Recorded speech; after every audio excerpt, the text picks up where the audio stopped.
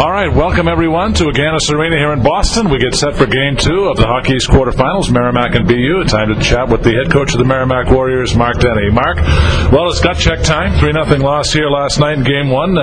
Really was a case of really not generating enough grade A opportunities. Is that fair to say, or is there more to it? You know what? I thought we had some great opportunities early and didn't cash in, and then I thought again we played the first period. I went back, watched the tape last night.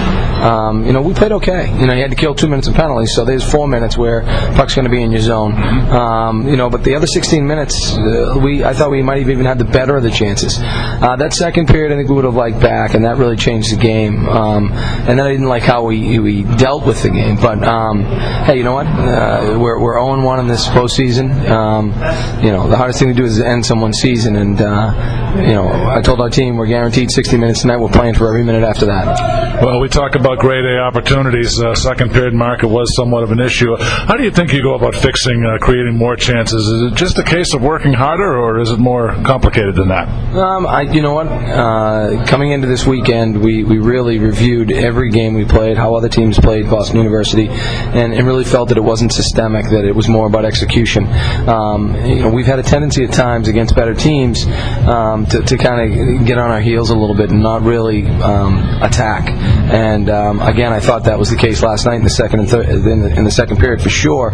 We had opportunities to shrink the rink on them offensively and didn't, played off them. And then we had opportunities to shrink the rink defensively, and the same thing occurred. Ended up giving them too much space, whether it's on the walls or in the middle of the rink, and good players with time and space will make plays, and that's exactly what they did.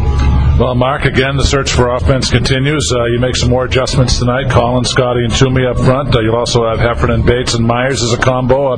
Here's hoping you'll find some line combinations that'll click. Well, you know what? We're trying to free these guys up a little bit. Hef has played with Batesy and Mizey, and Mikey's played with Vinny and Toombs before, so there should be some familiarity there. At the end of the day, they got to play. Yep. And it doesn't matter who you're out there with. You just got to go out and play the best of your abilities.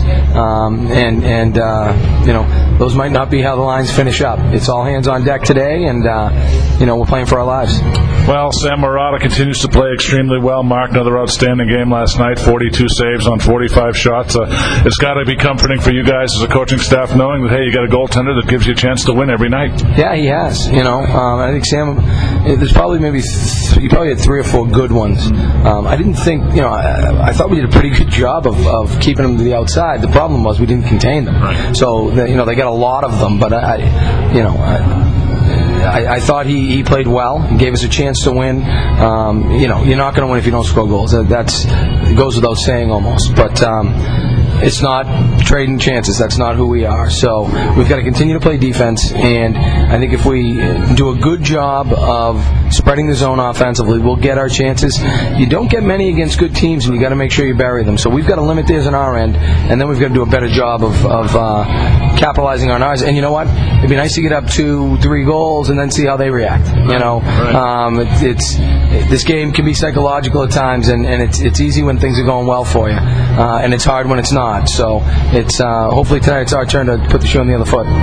Well, Mark, sometimes when things aren't breaking your way, you see a team start to press a little bit. Do you see any evidence of that here? Is that something that you've noticed?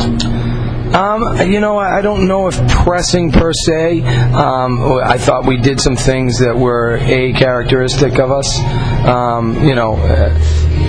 The sort of the structure with which we moved the puck around at times wasn't there. We went back to our old D pairs, not because Sean Robinson played poorly, because I think he filled in great, and I'm encouraged by his play. But Jordan has familiarity with Tommy, and Ellie has familiarity with Colo, and Biggs has familiarity with Mans, and it starts there. Those guys make good breakout passes, and we're out of the zone, and now we're on the hunt. So I thought our D did a good job. I thought our goalie did a good job. I think our forwards need to pick up the pace tonight. Well, Mark, you talked about adjustments a minute ago, and I would think one of the biggest adjustments you'd want to make tonight is to play with the lead. Get out quickly on these guys, and like you said, get them back on their heels.